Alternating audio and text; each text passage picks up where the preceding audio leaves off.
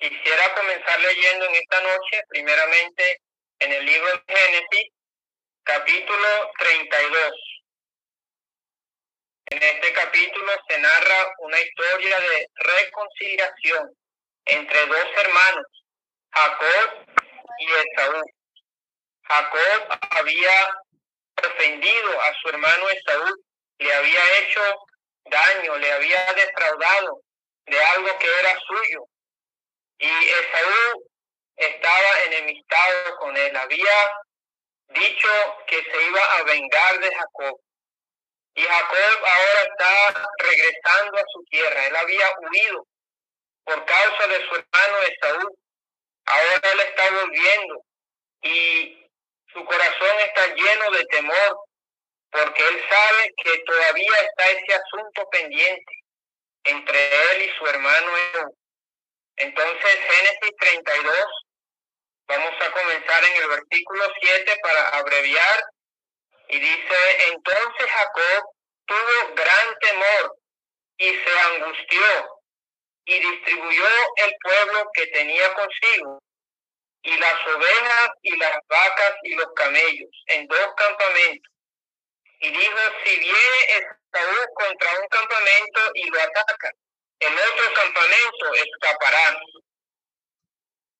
Entonces él hace una oración a Dios pidiendo su ayuda para ese encuentro. Luego dice el versículo 13: y durmió allí aquella noche y tomó de lo que le vino a la mano un presente para su hermano Esaú.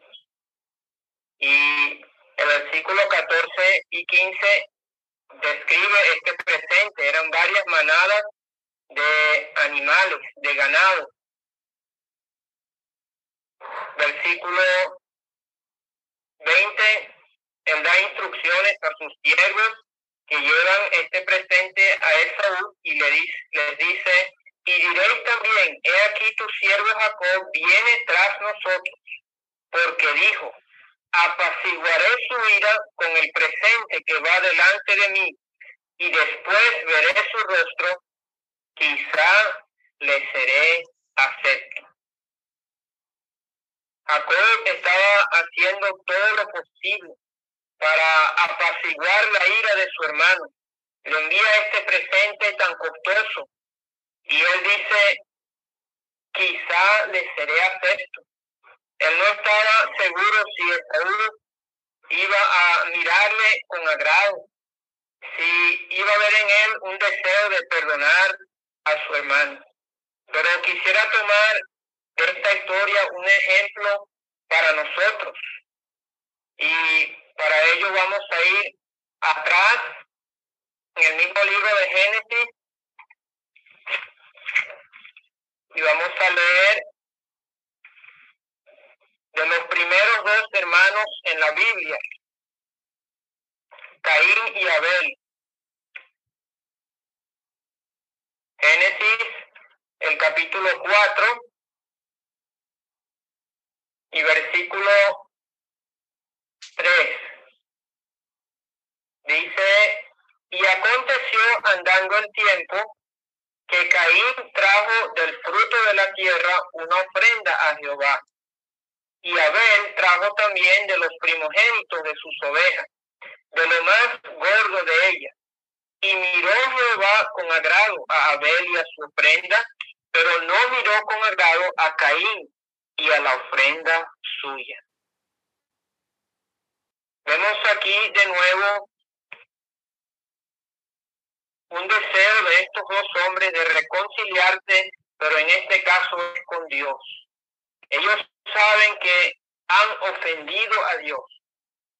Jacob había ofendido a su hermano y era algo muy serio, pero en este caso ellos se están dando cuenta: nosotros hemos ofendido a Dios, hemos pecado contra Él y necesitamos apaciguar su ira.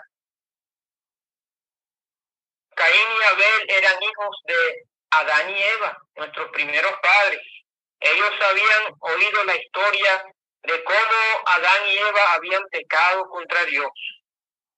Habían ofendido su santidad. Ellos tuvieron que ser echados de ese huerto tan hermoso del Edén. Y ellos sabían cómo Dios había tomado aquellos animales sin defecto y los había ofrecido en sacrificio para poder darles un vestido adecuado a Adán y Eva. Ellos no podían presentarse ante Dios sin un sacrificio, sin una ofrenda que Dios podía aceptar. Ambos sabían que esa ofrenda era un animal sin defecto, un cordero. Pero Caín no trajo un cordero, sino trajo del fruto de la tierra. Abel sí trajo una oveja como Dios había pedido. Y dice que Dios miró con agrado a la ofrenda de Abel, a Abel y a su ofrenda. Es decir, él fue acepto delante de Dios por esa ofrenda que él trajo. Y esa ofrenda nos habla proféticamente de la ofrenda del Señor Jesucristo, de su sacrificio en la cruz, por el cual el ser humano puede ser reconciliado con Dios. Vamos a leer ahora en el libro del profeta Isaías, capítulo 59.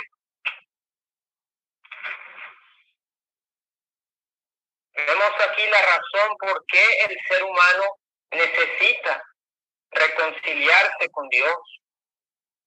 Así como Jacob tenía ese problema con Esaú, esa enemistad por lo que él había hecho, también nosotros tenemos un problema con Dios. Dice Isaías capítulo 59 y versículo 1, he aquí que no se ha acortado la mano de Jehová para salvar, ni se ha agravado su oído para oír, pero vuestras iniquidades han hecho división entre vosotros y vuestro Dios, y vuestros pecados han hecho ocultar de vosotros su rostro para no oír. ¿Qué es lo que nos separa de Dios? ¿Qué es lo que nos hace enemigos de Él? Es nuestro pecado. Nosotros, seres humanos, hemos ofendido a un Dios santo y eso debe llenar el corazón del ser humano que no ha sido perdonado de sus pecados. Debe llenarlo de temor. Así como estaba Jacob, él tenía ese encuentro con Esaú porque no estaba reconciliado con él. Todavía estaba esa ofensa pendiente que él había cometido. Pero vamos a leer también en el Nuevo Testamento, en la primera carta del apóstol Pablo a Timoteo,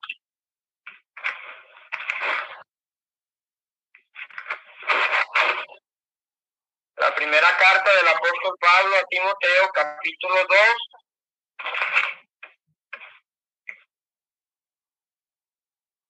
y versículo 3, dice así, porque esto es bueno y agradable delante de Dios, nuestro Salvador, el cual quiere que todos los hombres, es decir, todos los seres humanos, hombres y mujeres, sean salvos y vengan al conocimiento de la verdad, porque hay un solo Dios y un solo mediador entre Dios y los hombres, Jesucristo, hombre, el cual se dio a sí mismo en rescate por todos, de lo cual se dio testimonio a su debido tiempo.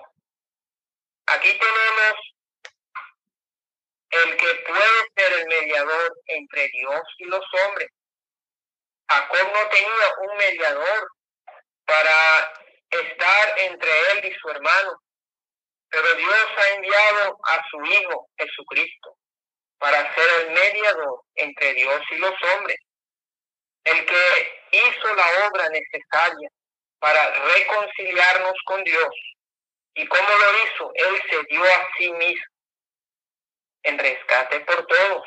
Él mismo fue la ofrenda, el sacrificio que satisfizo a Dios.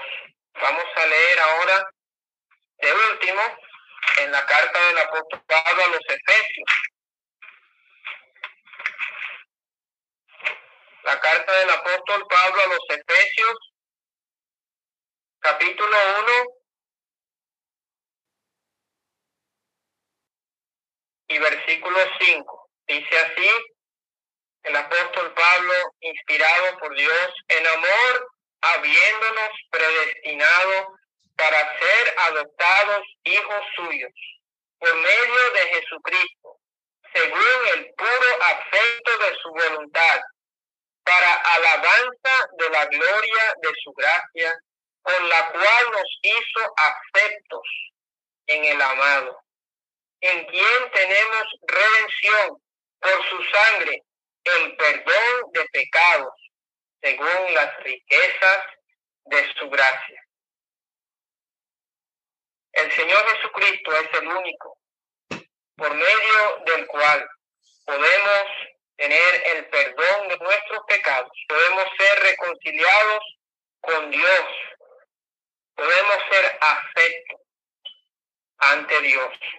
Entonces, hasta allí la lectura y sabemos que el Señor prosperará su palabra. Comenzamos leyendo el caso de Jacob y Esaú. Como hemos dicho, Jacob había ofendido a Esaú hace muchos años. Antes de esta historia, en este capítulo, él había huido de su tierra porque había defraudado a Esaú primeramente de su primogenitura y luego de la bendición de su padre Isaac. Por causa de esto, Esaú amenazó a Jacob y Jacob tuvo que huir lejos. Ahora viene de regreso y él está pensando, ¿cómo voy a hacer para enfrentarme a mi hermano Esaú? Él seguramente aún está enojado conmigo. Él, dice el capítulo 32, no lo hemos leído, el versículo 6 dice que los mensajeros que Jacob envió a su hermano Esaú para decirle que él venía, volvieron a él y dijeron, él viene a recibirte y 400 hombres con él. Esto llenó a Jacob de temor, de angustia. Él hizo todo lo posible para evitar una tragedia, pero aún así él sabía, tengo que hacer algo.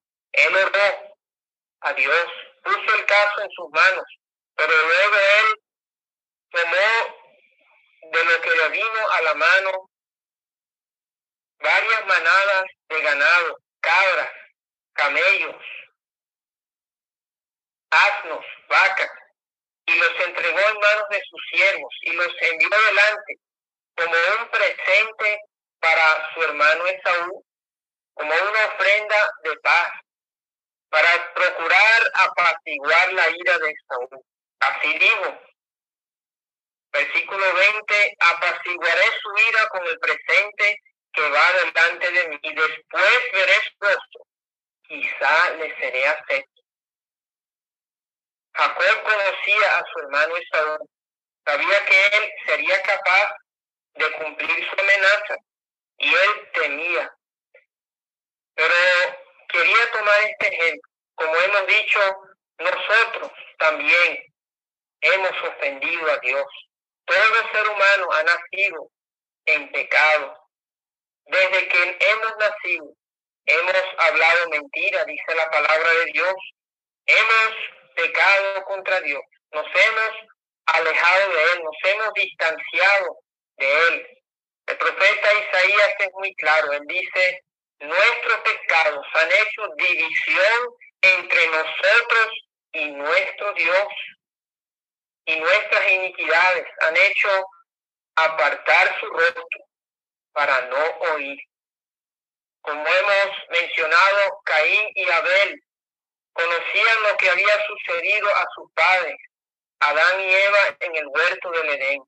Cuando ellos desobedecieron a Dios, ellos se escondieron de su presencia. No se atrevían a acercarse a ver el rostro de un Dios tan santo, sabiendo que en su ira ellos merecían el juicio, merecían la muerte, como Dios había dicho. Pero Dios proveyó una forma en que ellos podían acercarse a Él, podían ser reconciliados con Él. Y eso era una víctima inocente, un sacrificio. Dios sacrificó animales inocentes para vestirles de un vestido digno, adecuado para estar en la presencia de Dios. Y seguramente Adán y Eva enseñaron bien a sus dos hijos que debían también traer su propio sacrificio a Dios. Un sacrificio que Él podía aceptar, con el cual ellos podían ser aceptados delante de Dios. Ese sacrificio igualmente era un cordero. Y Abel trajo un cordero de su rebaño, de lo más gordo, de lo mejor, un animal sin defecto, sin ninguna falta. Lo trajo a Dios, lo ofreció en el altar, y Dios miró con agrado a Caín y a su ofrenda. Es decir, él fue acepto ante Dios. Dios miró aquella ofrenda y pudo pensar en el futuro cuando su Hijo Jesucristo iba a ofrecerse en la cruz por nuestros pecados como la ofrenda perfecta. Él iba a llevar todo el castigo que nosotros merecíamos, y el ser humano podría reconciliarse con Dios. Por eso Dios miró con agrado a Abel y a su ofrenda, pero no miró con agrado a Caín y a la ofrenda suya. ¿Por qué? Porque Caín trajo algo que Dios no podía aceptar, algo que Dios no había pedido, y por tanto Dios no pudo aceptar esa ofrenda de Caín. Entonces, cuán importante es para usted, querido oyente, donde quiera que esté, pensar en su propia condición delante de Dios. Quizás usted puede pensar, pero yo no he sido tan malo. Yo trato de hacer lo mejor que puedo, de ser responsable con mi familia, de trabajar, de ayudar a los necesitados, pero todos tenemos que darnos cuenta. Dios es un Dios santo, un Dios que no puede permitir en su presencia ni siquiera una mentira, ni siquiera un mal pensamiento, una mala palabra. Dios conoce nuestros pensamientos antes que podamos expresarlos. Él conoce nuestro corazón y Él expresa en su palabra: todos pecaron y están destituidos de la gloria de Dios. Hay una gran deuda, una gran cuenta pendiente entre el ser humano y Dios. Si el ser humano continúa sin hacer nada, un día tendrá que presentarse ante Dios para ser juzgado, para recibir el juicio por sus pecados. Pero el Hijo de Dios, hemos leído en la carta del apóstol Pablo a Timoteo, dice que Él es el mediador entre Dios y los hombres. ¿Cómo podemos nosotros ser reconciliados con Dios? ¿Será por tratar de arreglar nuestra vida, de dejar algunas cosas malas? No, necesitamos un mediador, uno que pueda ponerse entre nosotros y Dios, uno que pueda satisfacer las demandas de la justicia de Dios. Dios demanda la muerte, la paga del pecado es muerte. Y así el Señor Jesucristo dice: hay un solo Dios y un solo mediador entre Dios y los hombres, Jesucristo hombre, el cual se dio a sí mismo en rescate por todos. Jacob envió un presente muy grande, muy costoso. Pero el Señor Jesucristo se entregó a sí mismo. Él mismo fue el sacrificio, la víctima sobre quien Dios cargó, estando clavado de manos y pies en la cruz, todos nuestros pecados. Dios quedó satisfecho con lo que su Hijo hizo en la cruz. Dios no demanda más. Y usted necesita un encuentro personal con ese mediador, con el Señor Jesucristo. Necesita venir a Él humillado, así como Jacob, postrarse a sus pies por la fe y reconocer: yo he pecado, yo he ofendido a Dios, yo merezco el juicio, el infierno, pero confiar en la obra que ha hecho el Señor Jesucristo, ya terminada en la cruz. Su sangre que Él derramó nos limpia de todo pecado. Entonces, vemos al finalizar esa historia cómo hubo ese encuentro tan especial entre Jacob y Esaú. No lo hemos leído, pero hubo una reconciliación entre esos dos hermanos. Esaú aceptó el presente de Jacob y hubo paz entre ellos. Y así entre usted y Dios, querido oyente, puede haber paz, puede haber de nuevo una comunión que se perdió allá en el huerto del Edén. Usted puede ser reconciliado. ¿Y cómo es eso? ¿Será que Dios puede aceptar, aunque sea algo de su parte, de sus buenas obras, de su buena vida? No, Dios no puede aceptar eso, porque nuestras mismas manos están contaminadas del pecado. Dios solamente puede aceptar la persona que viene a Él por medio del Señor Jesucristo, confiando en esa obra perfecta, terminada en la cruz, en ese sacrificio, en ese mediador entre Dios y los hombres, en esa ofrenda que Dios aceptó, porque Él fue sin pecado, inocente, sin mancha, apartado de los pecadores.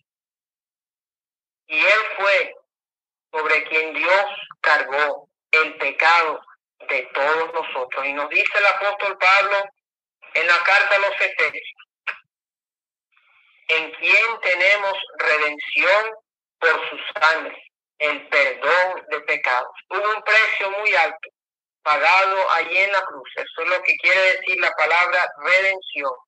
El Señor Jesucristo pagó con su sangre, con su vida, para poder reconciliarnos con Dios.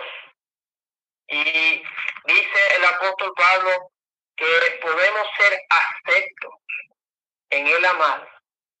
Cuán especial fue ese reencuentro entre Jacob y Esaú. Jacob fue acepto en los ojos de Esaú. Dios miró con agrado la ofrenda de Abel, porque representaba el sacrificio de Cristo. Y Dios, en su gracia, algo que nosotros no merecemos, puede aceptarnos a nosotros, pecadores, perdidos, merecedores del infierno.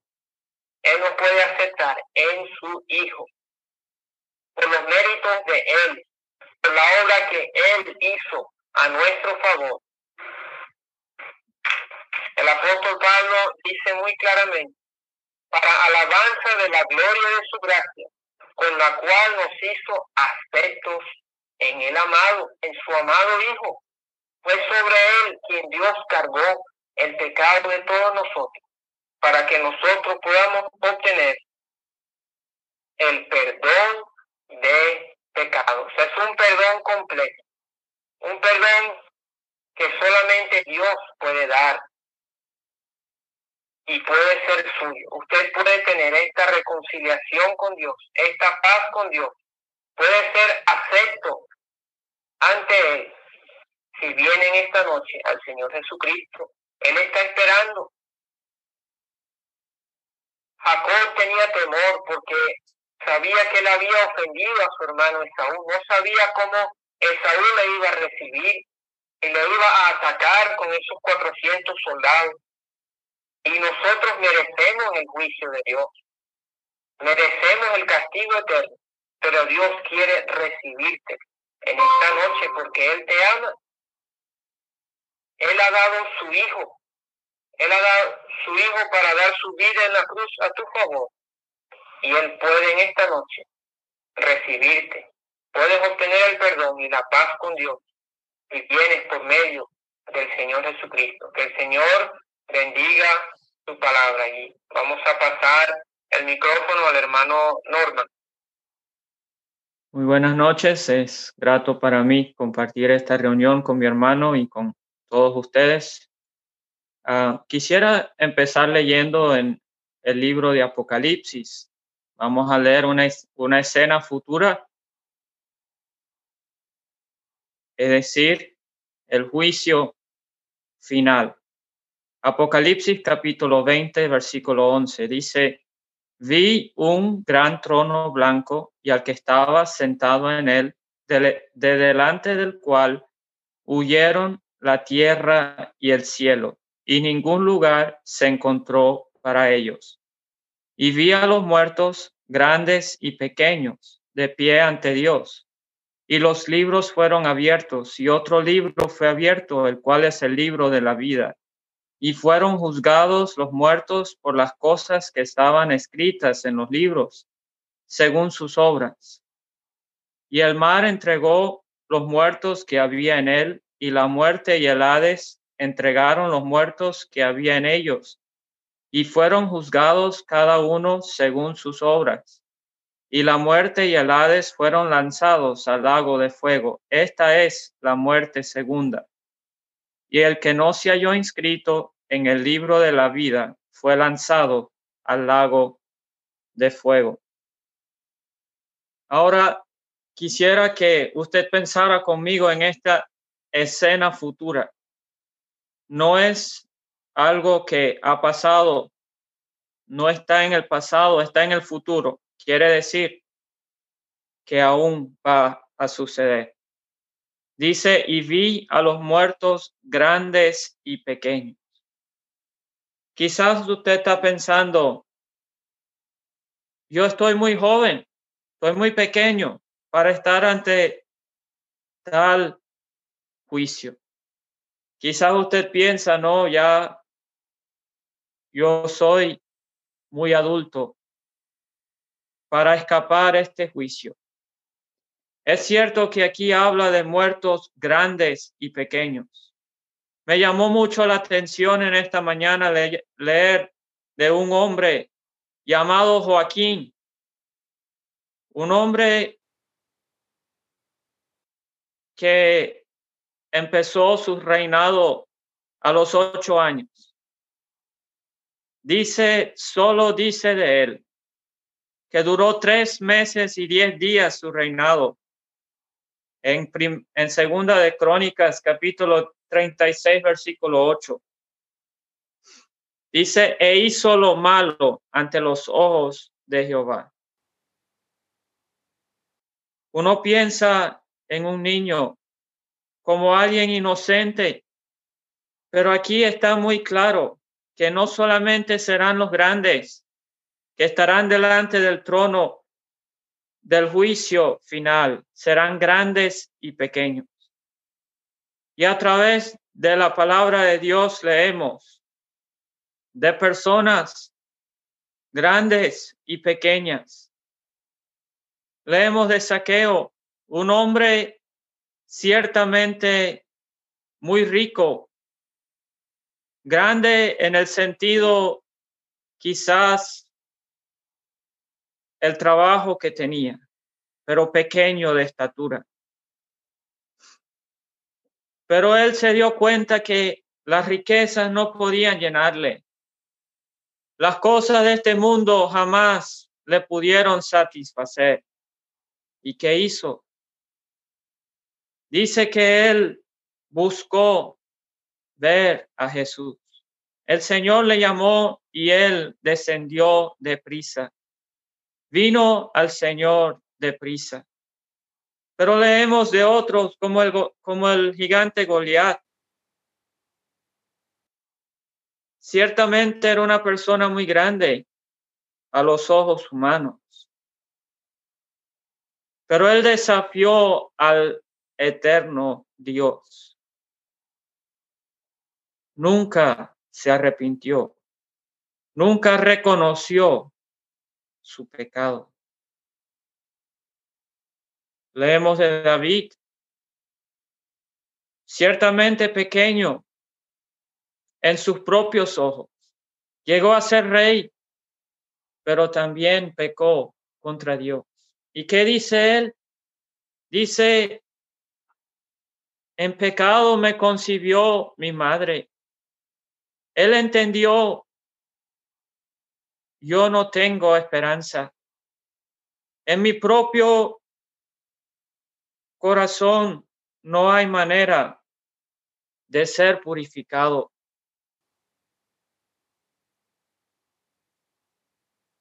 Leemos de un hombre llamado Pilato, el gobernador que sentenció a muerte al único sin pecado que ha nacido aquí sobre la tierra.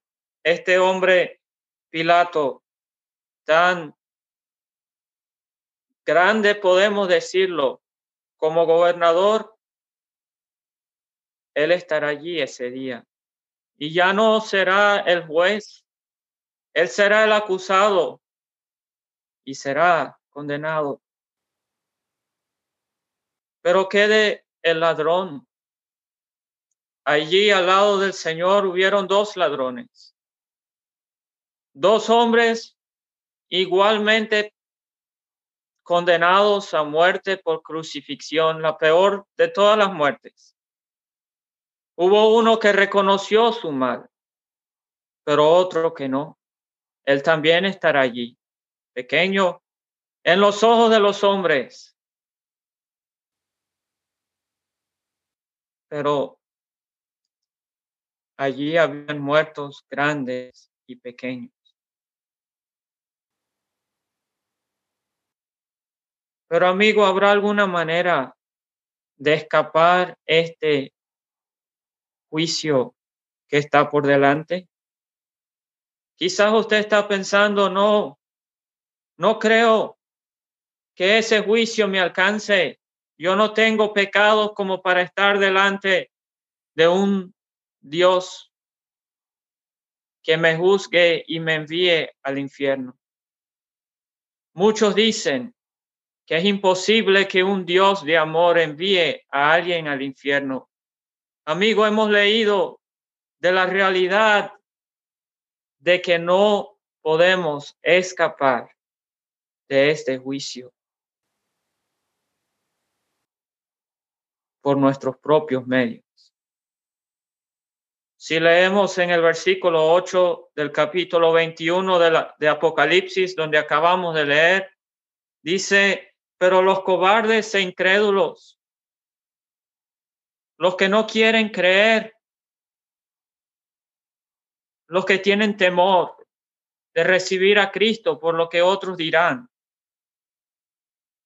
los abominables y homicidas, los fornicarios y hechiceros, todos miramos con mucho desdén algún pecado así. Pero ¿qué dice la última frase? Dice, y todos los mentirosos tendrán su parte en el lago que arde con fuego y azufre. Todos los mentirosos. Aún un niño pequeño puede ser un mentiroso que no tiene esperanza de entrar al cielo. Recuerdo la noche que yo lo entendí, que como pecador mentiroso merecía el infierno. Como un niño de 8 años, como este muchacho que fue coronado rey. Pero mi amigo, ¿qué esperanza hay entonces? Quisiera que leamos en Mateo 11, versículo 28, una invitación que hace el Señor Jesucristo. Y pienso que lo está diciendo a los grandes, a los que sienten que no hay esperanza para ellos. Él dice, venid a mí todos. No dice algunos, no dice los mejores, dice, venid a mí todos, los que estáis trabajados y cargados, y yo os haré descansar. Es su promesa. Y este que está llamando con tanta ternura y ofreciendo descanso es el mismo que está sentado en una escena futura, que está sentado en ese gran trono blanco. Es aquel que va a juzgar en ese día. Ese es el que le está ofreciendo a usted este descanso. Por eso es que decimos que hay esperanza aún.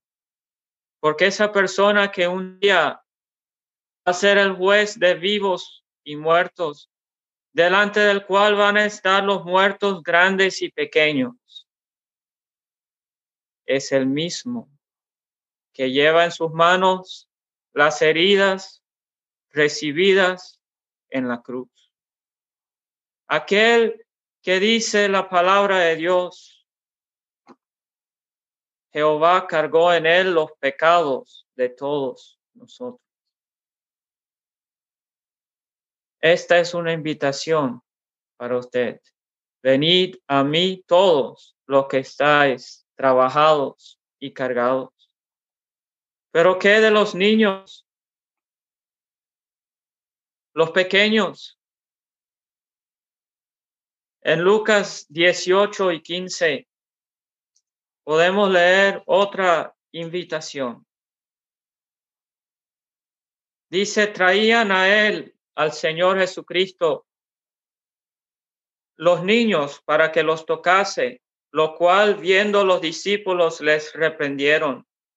Mas Jesús llamándoles dijo, dejad a los niños venir a mí y no se lo impidáis, porque de los tales es el reino de Dios. De cierto os digo que el que no recibe el reino de Dios como un niño, no entrará en él. El Señor está diciendo, dejad a los niños venir a mí. Su gran deseo era recibir a los niños que viniesen a él. Nos da a entender que también va a haber un juicio para aquellos, aunque pequeños, llegaron a rechazar la oferta de perdón y gracia por medio del Señor Jesucristo. Vemos la terrible situación en que va a estar la persona que llega delante de ese gran trono blanco. No nos habla de una esperanza, nos habla de los libros. Todo juez tiene su registro y este gran juez tiene su registro de cada pecado, de cada maldad, por pequeña que parezca. Tiene un registro completo. Dice que los libros fueron abiertos y los muertos fueron juzgados por las cosas que estaban escritos en los libros. Y otro libro fue abierto, el libro de la vida del Cordero. Un libro donde solamente están inscritos aquellos que recibieron al Señor Jesucristo en esta vida, reconociendo su mal y aceptando su perdón. Ellos están inscritos allí. Pero vemos que ninguno de esos muertos se haya inscrito en ese libro. Dice el último versículo, y el que no se halló inscrito fue lanzado al lago de fuego. Quizás usted está pensando, de alguna manera me voy a esconder, pero no hay manera. Todo pasó. El cielo y la tierra desaparecen.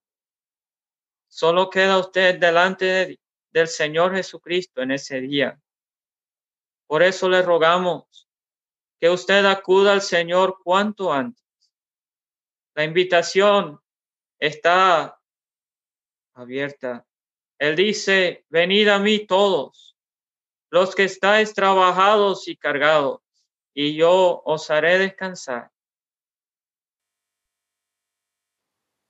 Si vemos las personas que están de pie, no están descansando, son lanzados al lago de fuego para ser atormentados para siempre.